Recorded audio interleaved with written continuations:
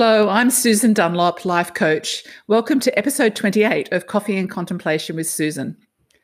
The podcast show, if you've not been here before, is a series of 30 minutes or so episodes of chats with extraordinary real women from every decade of life. Denarians, who are 10 years old to 19-year-olds, through to centenarians, 100 to 109-year-old. I don't make it about just anyone coming on the show, and I think that's what people have enjoyed, that there's such a variety of people that are coming to share their stories. And sometimes it's because I'm just waiting for weeks until the right person comes into my field of vision or springs to my mind in a quiet moment. And I must say, one lesson I have learnt so far is it's not a good idea to wait too long for 100-year-old people to come and call you back. So I'm now on the hunt again for a 100-year-old lady. But what I do is I invite people who stand out to me as someone who's doing good for the world, and not in a show pony or empire building kind of way. Or it's just that I want listeners to connect the dots that someone else has been where they are and made a change, or that they can just have a laugh or shed a tear. And I get some lovely feedback that people really found that a speaker has resonated with them.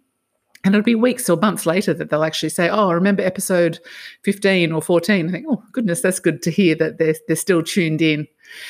But I think it's about thinking about the questions too that I'm about to pose to my guest today, and how you might have answered them if you were asked. So the questions are about life and also about purpose. The initial decade of life theme was simply getting generations to hear each other's stories. The 81-year-old lady who was born a month after World War II, and she now lifts the spirits of the fellow residents of the nursing home in which she lives. Or the 18-year-old girl who wanted to tell a story of anxiety and depression as her opportunity to give other teens hopes. I think her episode has actually been the most listened to so far, interestingly enough. Today, I would like to introduce you to the guest I have, and we're going to speak on a particular theme, which I think is probably a very interesting theme given the year that all of us have had. That's the year we're having when we're not living a year. So today's guest is Rebecca, or Bex Weller. Welcome, Bex. Thank you so much, Susan. It's such a pleasure to be here. I'll give you a little bit of a background on Bex and how I came across her it was only probably over a year ago now. Bex is a writer of a book called The Happier Hour, and more recently her Up All Day book has come out as the second book in her series. And she's the creator of a following, or a cause, I would call it, called Sexy Sobriety. So her website is sexysobriety.com, and it was intrigued me because I think it interests me to explore what people are looking at in terms of trying to find help if they're feeling a bit lost or alone in the world. So I've asked Bex to come on today with that theme as our coffee and contemplation focus point. Binge drinking in particular is something, or we often will call that the elephant in the room, and she writes about love, life, and the strength and potential of the human spirit. And her work has actually already been featured in the Telstra Business Awards, the Australian, the Sydney Morning Herald, the Huffington Post, Better Homes and Gardens USA, SBS Food, the Good Health magazine, Marie Claire, and Elle Quebec. So she's a little bit known out there. So sorry if I'm stumbling around. I'm a little bit nervous having a real guest, I will get there. But what I thought, the part that probably got me, which made me read the book, I suppose, is the brief intro to Bex's first book. And it's in her words, is when Rebecca Weller's pounding, dehydrated head woke her at 3 a.m. yet again, she stared at the ceiling, wondering why the hell she kept doing this to herself. At 39 years of age, and a health coach no less, she knew better than to down several bottles of wine per week. Her increasingly dysfunctional relationship with alcohol had to stop. But after decades of social drinking, she was terrified of what that might mean. How could she live a joyful existence without alcohol? How would she relax, socialise, or celebrate without wine? In sheer frustration, on a morning filled with regret and tears, she embarks on a 3-month sobriety experiment that becomes a quest for self-discovery and ultimately transforms her entire world. A Happier Hour is a heartfelt, moving and inspiring story for anyone who has ever had to give up something they loved in order to get what they truly wanted. Well, that's a nice, powerful last sentence, isn't it? How did it feel getting that book out there just before we It start? felt amazing. Like it felt terrifying, but then quickly amazing. Like I was mainly terrified. I remember going to lunch with my ex-colleagues just before the book came out, and they were like, "Oh, your book's coming out. You'll have to give us a copy and we'll put it on the shelf at work."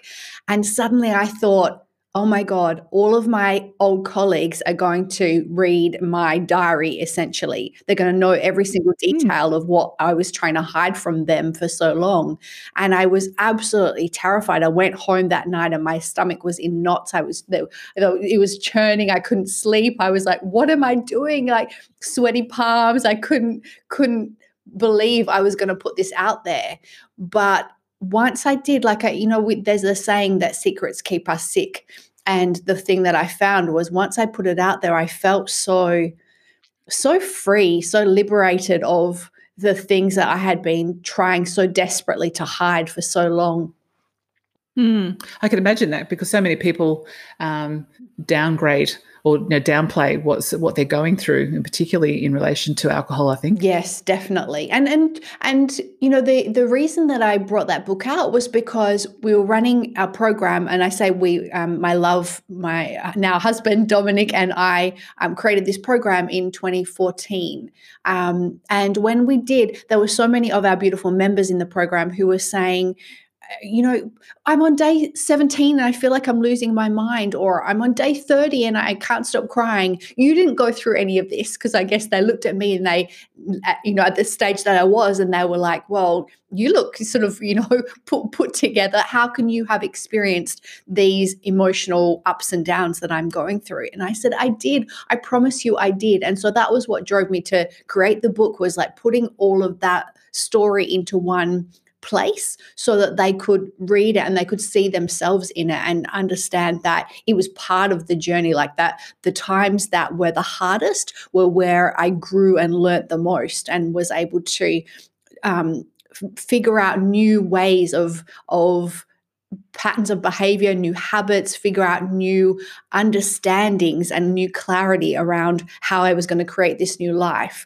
So that was what drove me to put it out there. And then the response was so beautiful that it really helped me as well. Like where every time a woman wrote and said, oh my God, it's like reading my diary. It's like you took every word out of my head and put it onto the page.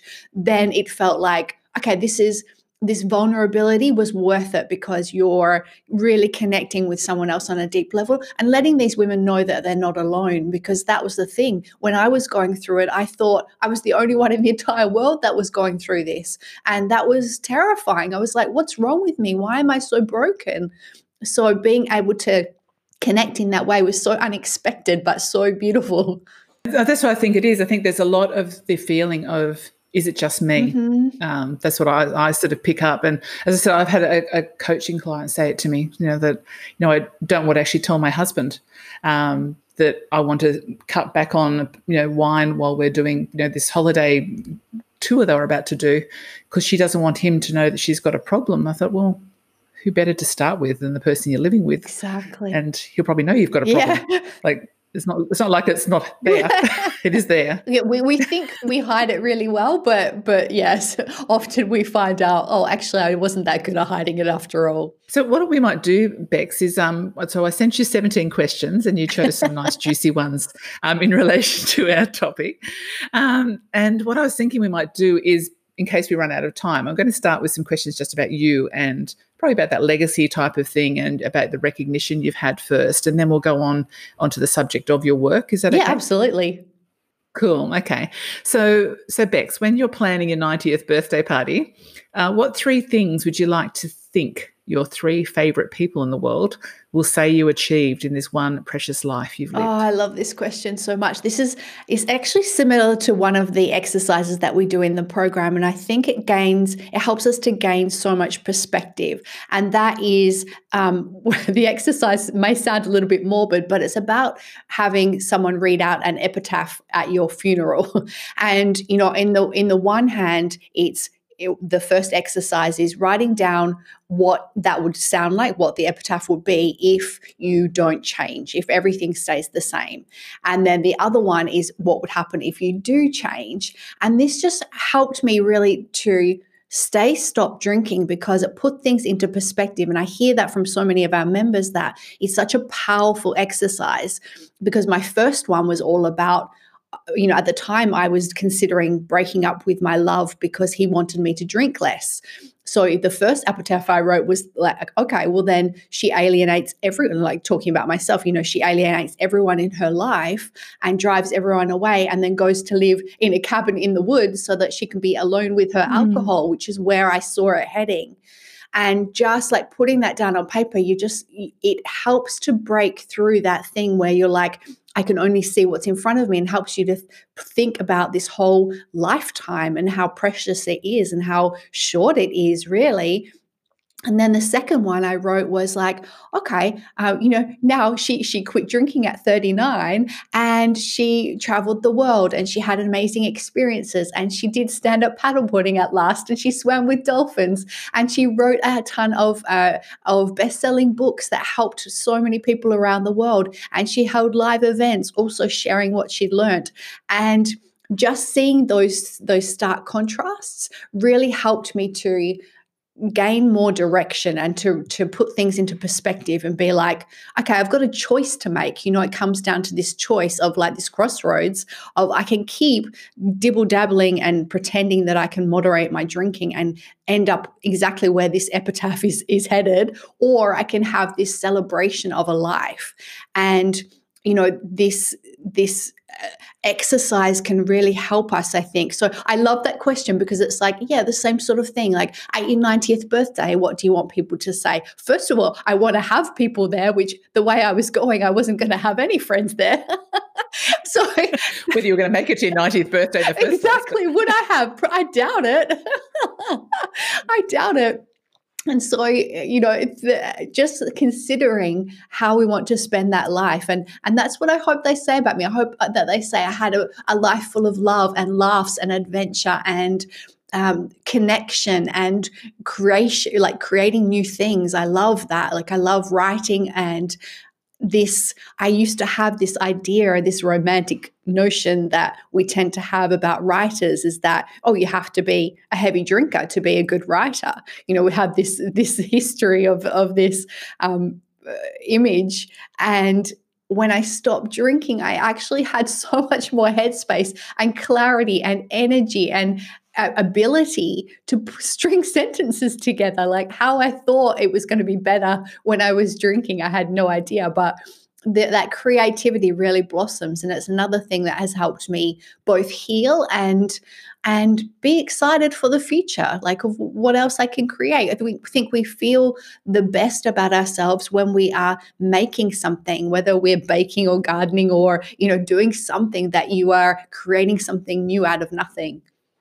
It's nice, isn't it? Nice to think about it, that you've actually given, I imagine your life is actually expanded in time. Like your being awake hours is so much more. Yes, that's such a good point. When I first stopped drinking, I was like, what the heck? When you're drinking, I would go out and I would have sort of 12-hour sessions, and it would feel like 2 hours. Now I go out for 2 hours and it feels like a long time. When at first I was like, what on earth do people do with themselves, like all night long or all morning long? There was so much time all the time, and that was freaky. Like, it scared me at first of, oh my gosh, how am I supposed to fill this time? But now it's brilliant, because you get to do so many more things on your bucket list that you're curious about in life. No, so it sounds like it's going to be a good party, and at least you'll be dancing at that party. So you're not going to be the one in the box of the room. So yes, right. Girl, I'll be dancing. So Bex, you've been recognised already, as I mentioned just briefly. You've been a finalist in the Telstra. Is it the Telstra Business Women's Award or Business Awards? For WA. So congratulations on that. So just thinking, if you could tell us maybe a little bit, how did that feel, and what was your nomination for, and how's it changed your life? Because I think awards, people don't understand the process of actually putting yourself on the line for an award sometimes, and that massive reflection you get to do on, I've done good. Yes. So can you talk us through that a little bit? And it does, right? Because, that the Telstra Business Awards, it's a nationwide event and one of the most prestigious business awards in Australia. So it wasn't something that I was even on my peripheral vision. And so to be nominated was an incredible experience and honor. And we were nominated for the best new business for the work that we were doing with Sexy Sobriety. And we started Sexy Sobriety in 2014, and this was 2017. So we've been running it for a few years, and I knew that we were doing great work because of all of the beautiful letters that we received from members every day and the comments within the program. But it felt amazing to be acknowledged and appreciated by the greater business community. Like, it's something I never expected. And you're right, the process of it, because we were challenged to write our very first business plan. I remember the judges, when they called to say that you're a finalist, they were like, okay, you've submitted all of these things that we've reviewed. We want to see your business plan as well. So there was me like Googling how to write a business plan because this wasn't something we'd done before. And I was like, okay, right, this one says that you put this in it, this one says, and the funny thing was the judge said to me, you wouldn't believe what some people put in them. So I was like, oh God, what does that mean? Like, what should I put in it? So there I was like trying to figure it all out. But that process, it so helped us to really clarify and plan for our future growth because, just the formality of it helped us to put things into perspective. And it involved a business health check, they called it, which included going over our work culture, our planning, our innovation, our customer service, our financials. And it was such an involved process that really helped us to recognize the impact that we were already having and how to amplify that so that we could help even more people. So it changed us in that it made it more formal. And, at the time, I had been doing health coaching, and I had been doing business coaching for other health coaches. And this move into sobriety coaching was very new. And so it helped me to also realize, okay, if I double down, and this is the place where we are having the most impact in the world, where we're helping the most people, and it's life-changing kind of help. It's, the business coaching and the life coaching with the nutrition coaching, that was great and it was helping people, but the sobriety coaching was helping people on a different level. And so it just helped us to realize, okay, let's go all in on this program and really maximize it to help the most people. Definitely a niche that you've got, and I think it's such an important one. That's what, as I said, it stood out to me that people say in coaching, you need to have a niche market. I think, gosh, if you can actually help the people with one thing, they actually tend to not want to even raise in coaching. Yes. As I said, when it comes up, I often find it's because they suddenly, I feel comfortable enough now to tell you this dreadful secret, and I think, oh gosh, all that stuff we could have fixed before before we got to that, because it's really that sometimes at the bottom of it, isn't it? That they just need to let that secret out. It really is. And just that, like I was saying about publishing the book, that just that putting it out there frees us a little bit of like, I don't need to hide anymore. Some of the people I've had on have said some amazing things that people have taken from their story. And then even in that, it's come back around to the person who shared the story again, that she's realised that she chose to share for once, and her sharing has impacted another man's daughter. Oh. And that's incredible. I love that. So, but you've got to realise it's just that ripple effect. It's lovely. It so is, and I see so many people now, because we've been running the program for so long. So many of our members have gone on to then do similar work to what I'm doing, to sharing their story with more people, and it's just this beautiful ripple effect that just keeps giving and keeps impacting. It's good. You've got to speak up, and as you said, it's about that illness of not speaking. I think sometimes I look through that Louise Hay book, and think, all these things people are suffering from. It'd be good if they actually spoke up a little bit. Yeah, exactly. They're probably not getting a few of the diseases. That's right. The shame, it just keeps us so small and so stuck. Yeah, I think so. So how about we move on to your work then? So just in relation to, we're talking binge drinking. We're also talking about people that have that creep of drinking away from just the weekends to move towards Thursday night as well, to maybe squeezing out a Monday night if they can of no drinking. So I was just thinking, what's the last straw, if there is one, that you see as the most common stop sign for someone who is signing up with you to experiment in sobriety? And this is such an interesting one as well, because I think there isn't always one. For me, I had an epiphany suddenly, thank goodness, that I'd spent the previous 2 decades of my life running from things. Like, I kept thinking, if I change my job, if I change my location, if I change my relationship, then things will be different. Not realizing, of course, everywhere you go, there you are. And when I was thinking about breaking up with my love, I was just like, what am I doing? I'm going to spend the rest of my life running if I don't change something, if I don't stop this.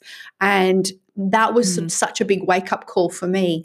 And I hear from other women that sometimes they come to us after they have had a bad experience at an event or at a wedding or something that they've gone through, and maybe they've done something silly for the 100th time, and they just realize that they've had enough of living like that.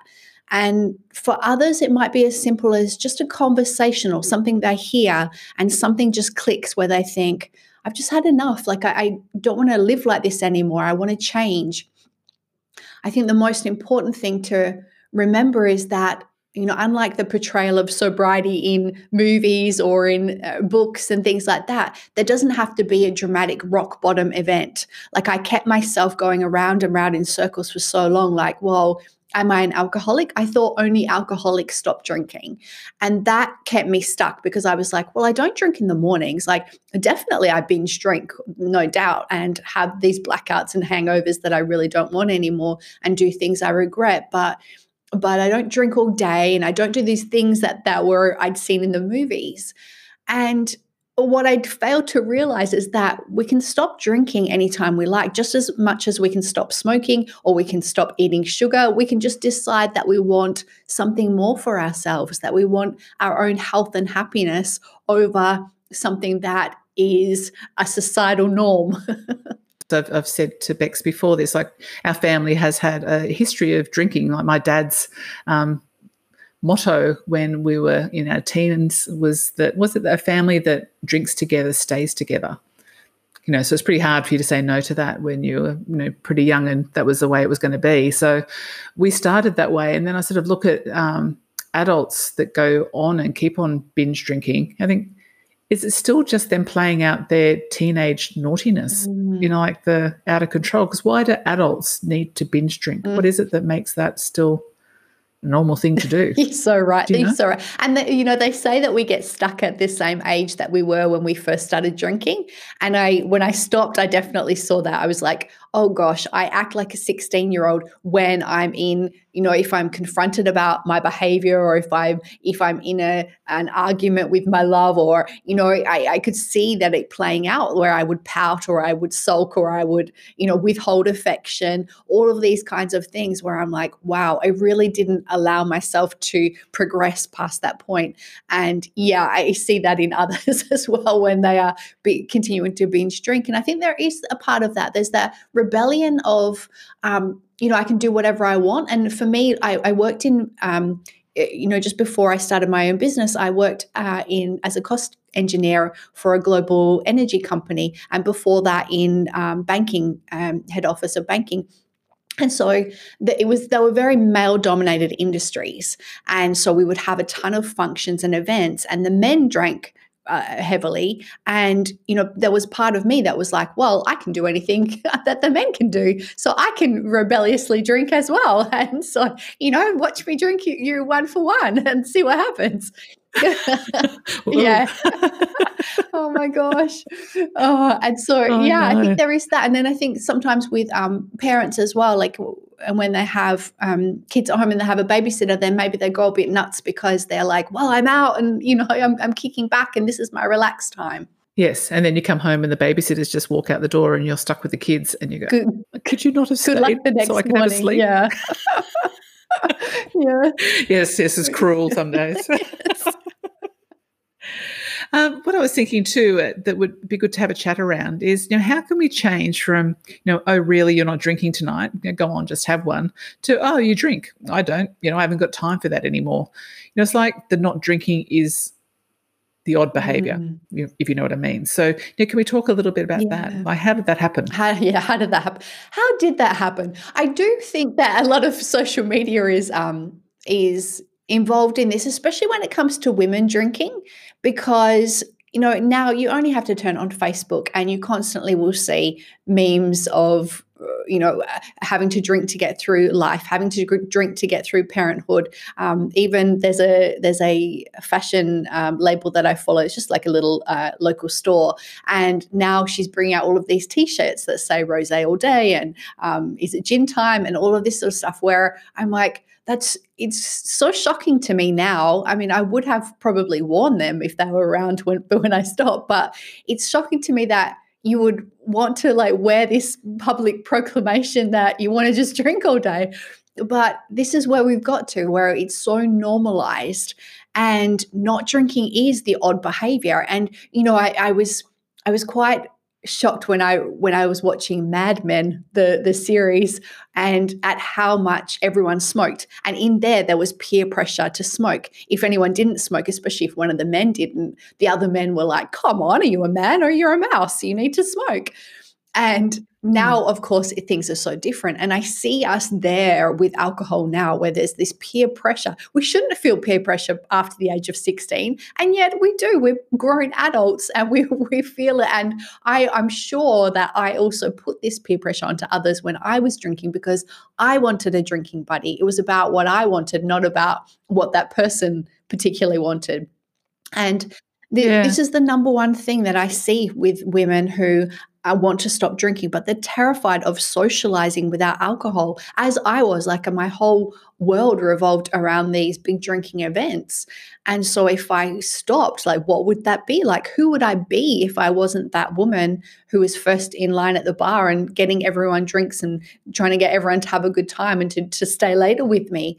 And, I think it's such a long journey to become that confident in not drinking, but it's such a beautiful one as well. With that time and practice comes confidence. With when you experience sobriety for long enough, you realize how flipping good it is, and then you feel so good about it. Now if someone says, "Oh, would you like a drink?" I'm like, "No thanks, I don't drink." And I love it. I feel so empowered by that. But at first I was terrified, and it was so ironic because I went from hiding how much I was drinking to then hiding the fact that I wasn't drinking. Oh, maybe if I put this in my glass, people will think it's alcohol. I mean, that's just crazy, right? It's just so nuts. We did the same, actually. Tom and I quite often will just go off it. And Tom's very monkish when he does it. He just goes, "I am done."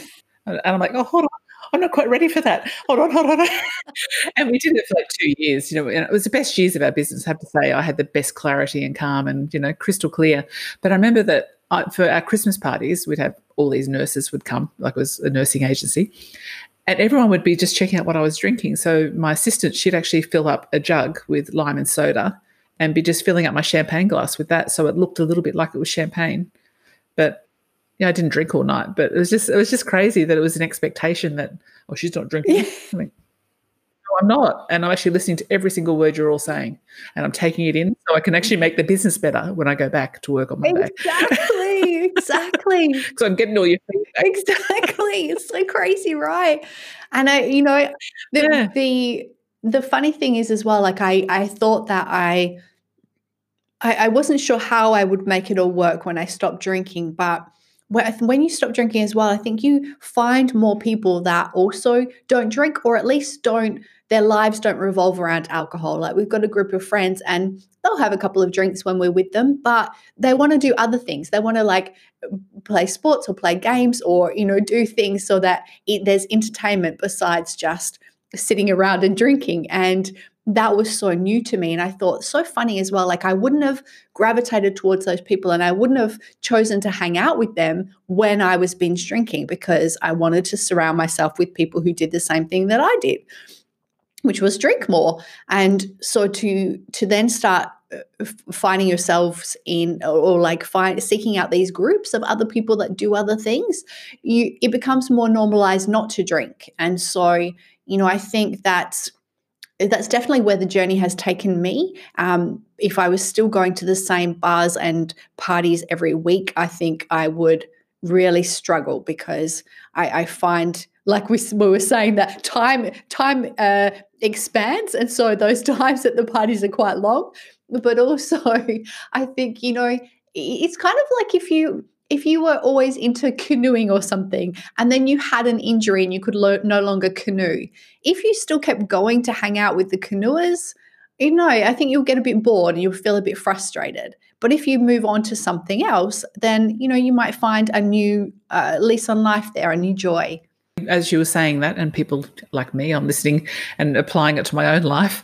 But I think in the last 2 years, I've definitely found that I've gravitated away from old habits with old people that did a lot of drinking, and we're definitely more in a space of people who just don't drink a lot, and we all create. So I've become a lot more creative, and I would never ever think to drink when I'm creating something. So I think I don't know whether the COVID-19's given us maybe a breather from that we've actually all got to maybe inspect who we're hanging out with, and maybe have a bit better times together. We have picnics at the river for breakfast with girlfriends, instead of going for a drink. Oh, I love that. Just things like that. It's so nice to just change, I think. It has been a blessing from this year, right? Of just slowing down and realizing that there are so many simple pleasures.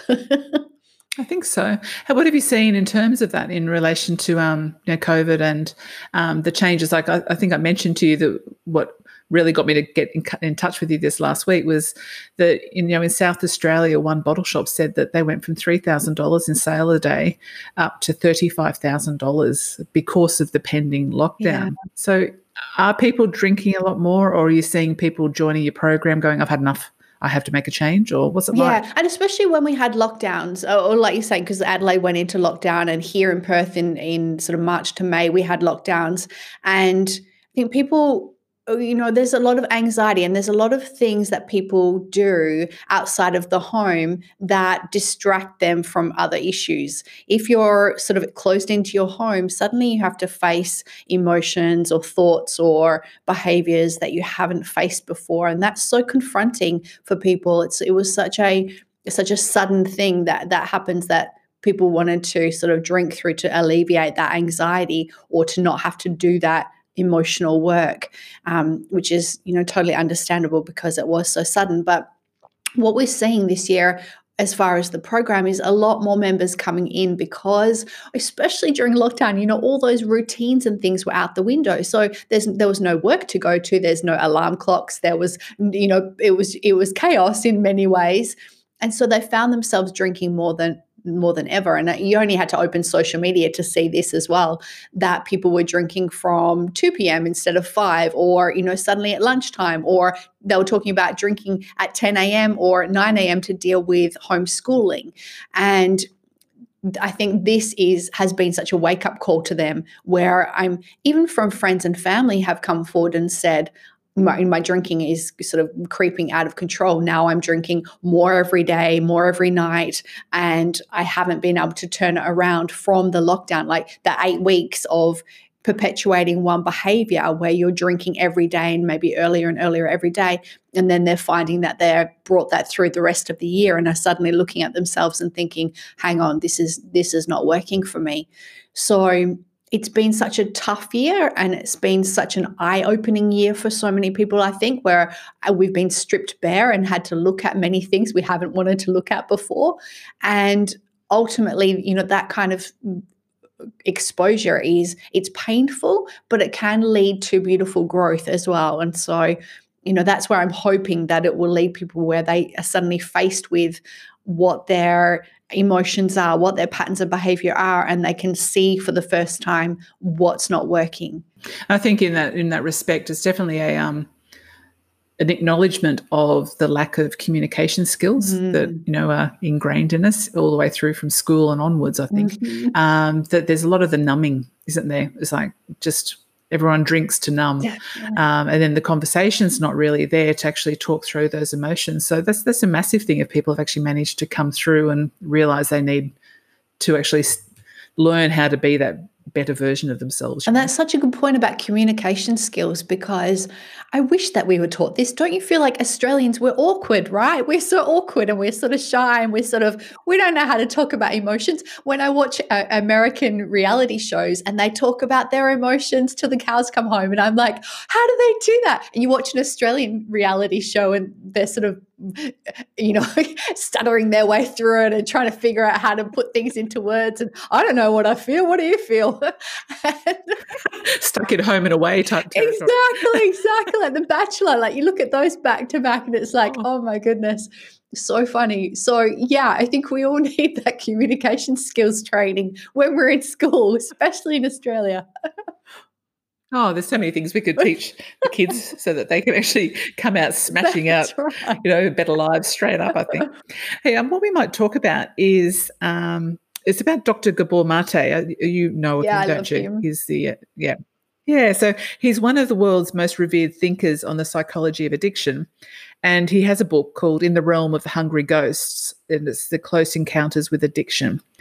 And in it, he says two things. He says, not why the addiction, but why the pain. And it is impossible to understand addiction without asking what relief the addict finds or hopes to find in the drug or the addictive behaviour. And I was reading the book because I'm researching for a book that I'm writing in relation to childhood trauma and addiction. And I've heard so many times, it's usually a non-drinker will label a drinker, he's just an alcoholic. End of story. There's a label. And I'm so much more open now to go, what actually happened to him? Why?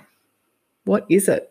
So do you focus on what happened to someone in your program, or do you have a way to help people deal with that past if it's something that they are maybe not open to sharing so much? Yeah, definitely. And when I first stopped drinking, because I love his work and I love what he's saying there about the pain and the trauma underneath, because I have never come across a case that wasn't about that.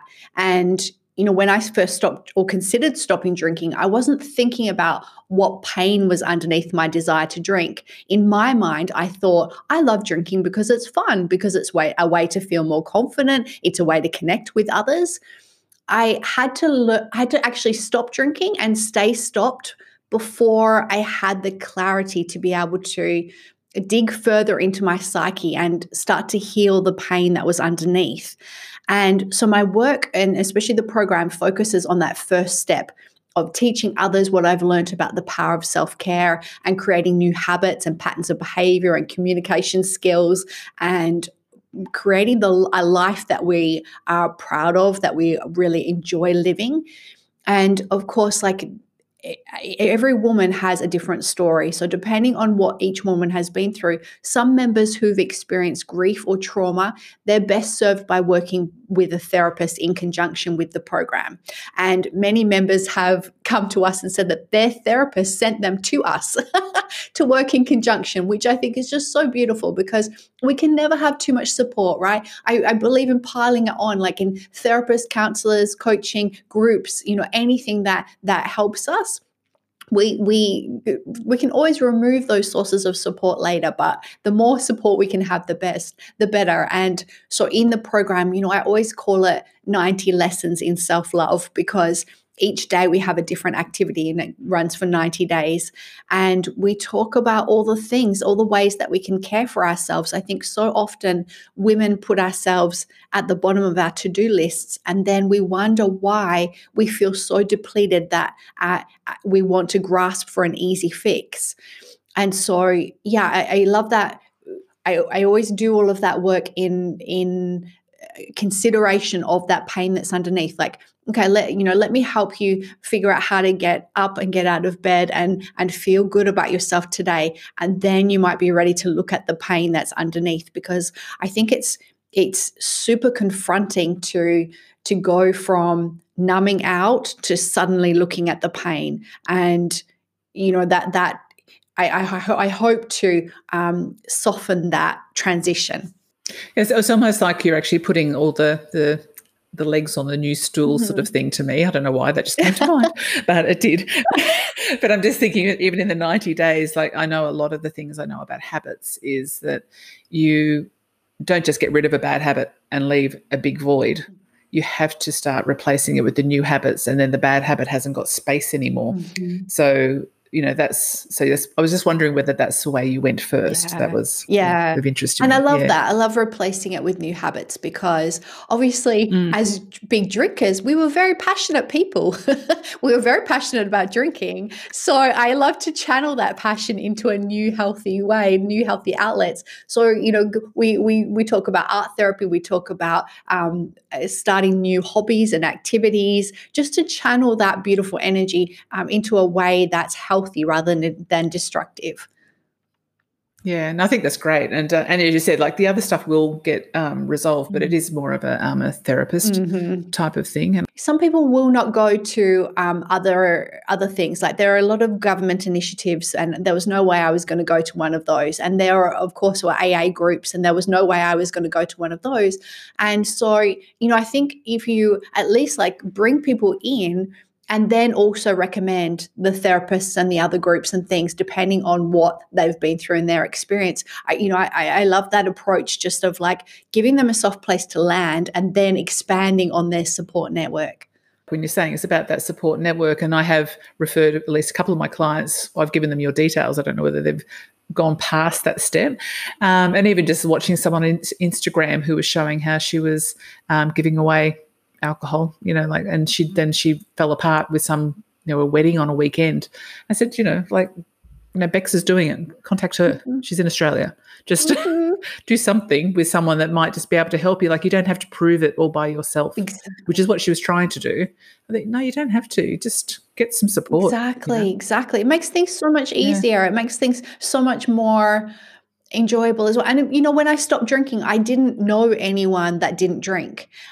So I had no role models. I had no experience in what that could even look like besides what I'd seen in movies where people were just white knuckling for the rest of their lives. And I was like, well, that's no way to live. And so when I started reading all these blogs and books and piling on the support, I started to realize, there's tons of women out there doing amazing things in the world without a drink in their hand. Like, okay, maybe I can see myself in that place. So I think that's the power of support, is we start to see options and opportunities where there were none before. Brené Brown, obviously she doesn't drink. And I think Elizabeth Gilbert, she also decided not to drink, whether she's kept that going. But you can see they went into their power. Like it was amazing when they stopped, and they're living their best days from what I could see, just from just watching them from the outside. Because there's so much confidence that comes from it as well, like deep confidence. Like I thought I had confidence when I drank, but it was false. It was just superficial. The real confidence comes from knowing that you feel amazing in your choice, that you're doing things that you're proud of, that you never, do things that you regret, or if you accidentally do, then you apologize for them. You take responsibility for your life, and that just feels so empowering. I felt like I was kind of in victim mode before, of like, oh, life keeps happening to me. And now I'm like, oh no, I've got all of the skills and the strength within me to weather all the storms, even the 2020 ones. Imagine what it would have been like otherwise. Have you been the mocktails that you make? Oh, definitely. Experimenting up a storm. We're so at the end of where we're up to with our chat right now. What I was going to ask you before we finish off is, do you have a favourite mantra or a quote that gets you through hard times? And maybe just let us know, when has that worked for you the most? Yes. I have one that I would use in the very beginning, and it was, if it doesn't challenge you, it doesn't change you. Because I was like, this is so hard. I hadn't really stuck with anything really hard before in my life, and sobriety was flipping hard in the beginning. And that just kept me focused of like, you want change, and if it doesn't challenge you, it doesn't change you. Like the hardest bumps in the road will be the places where you learn the biggest lessons and you experience the most growth. And since I'm always so fascinated about human growth and potential, that kept me on board. I also had another one that I loved, which was one from one of my online mentors, and she said, it's always awkward before it's elegant. And that just helped me to keep my sense of humor when I would go to social events and be really awkward because I was not drinking and I didn't know how to do that yet. I didn't know how to be the non-drinker in the room. Then it would just help me. It's always awkward before it's elegant. I was like, okay, I can have a sense of humor about this. It'll get better. And it's funny because even when you said now, like when you go and you say, no, thanks, I don't drink, you can actually hear the resolve, like it's just clear the way you actually say it. Because a lot of people, when people say it, go, oh, I'm not drinking. And you can hear it. It's like, so it's like that. I feel bad that I don't drink. Or feel bad for me that I don't drink. Well, I don't know what it is, but the way you say it, it doesn't sound like No, and that took a while. And I think that sort of apologetic, I can't drink tonight or I'm not drinking tonight, is where people will leap in with the peer pressure. I think when they hear the confidence in your voice, then they're like, and usually quite often then they will say to me, I don't drink very much. They will sort of start justifying their drinking, which is quite hilarious. But yeah, I think that the more confident you are in your choices, the less sort of peer pressure you receive from others. So maybe one trick would be to be as if you're Bex now and just saying, I don't drink. With a big smile and just that yep, totally happy over here with my juice. That's the way. That's all you need. And you're going to wake up fresh as a daisy the next morning. That's all we really want, isn't it? Yeah. So thanks so much, Bex. I really, really appreciate you saying yes to my invitation. I did have that moment of, I'm going to ask. I'm just going to see whether she says yes. I'm so glad you did. And I was so glad when I saw your email come back. It was so good. I'm so pleased you did. I love your direction of your sharing all of these stories of amazing women and all the heartfelt things that they've been through. I love that. I just feel like if people don't share their stories, it's just sitting inside of you. And I think, like if it can fix you, can help your daughters, like I've got 3 daughters. I think, gosh, if you don't actually start to speak up, they will end up still wondering what happened, down the track. So I think that's the thing, like not just talking about my own journey, but everyone's journey. I'm seeing that just help one other person. And that's what I thought with you today. If there's one woman out there or one man, but it's about like, if someone's there going, yeah, okay, I get it. That's the point, isn't it? Exactly. And then just, even if it plants a little seed of doubt in their current patterns or of hope for the future, then we've done our job. Yeah. Might take them through a more sober Christmas period. Yeah. See how we go. So as I said earlier, you can find out about Bex's work on sexysobriety.com, or you can follow her on social media. And, it might just be that you'll even find a lovely mocktail for when you're choosing the recipes for Christmas Day this year. So, as I said, I really appreciate you being here, Bex, and I look forward to speaking to you again in future. Thank you so much, Susan, for having me. So, listeners, did you take anything away from today's episode with Bex that make you have a think, or that you could maybe jot down and have a, maybe even a conversation within your own family? Or you might want to actually reach out to Bex and just see whether there's something that you can work on. She's got some really cool resources too on her website. So that's just the beginning. And her book's really, it's very, like you heard what she's like on the podcast. That's what her book is written like. So it's very well written, but it's light. And I think that's makes it more enjoyable to actually understand someone else's story written from a perspective of just day-to-day life. And, she went through struggles, she went through successes, she went through some really tough patches, and she kept on coming out the other end because she kept on pushing through. And she could have just stopped if she wanted to and just gone back to what she was doing in the first place. So as she said, like her 90th birthday is going to be a pretty good celebration, I think, based on what she sees, her lifetime goal as being. So I hope that you enjoyed that. It is coming up to Christmas. It is a time of a bit of dysfunction in some families, and sometimes not a celebration as such too. So I know alcohol plays a lot of roles in people's different families. So I hope that you get through Christmas and enjoy it safely and soundly. And, maybe, as I said, Bex has got some really lovely mocktail recipes, so you might even be interested in trying some of those out. I will leave you to your day, and I wish you well, and take care until next time. Thank you.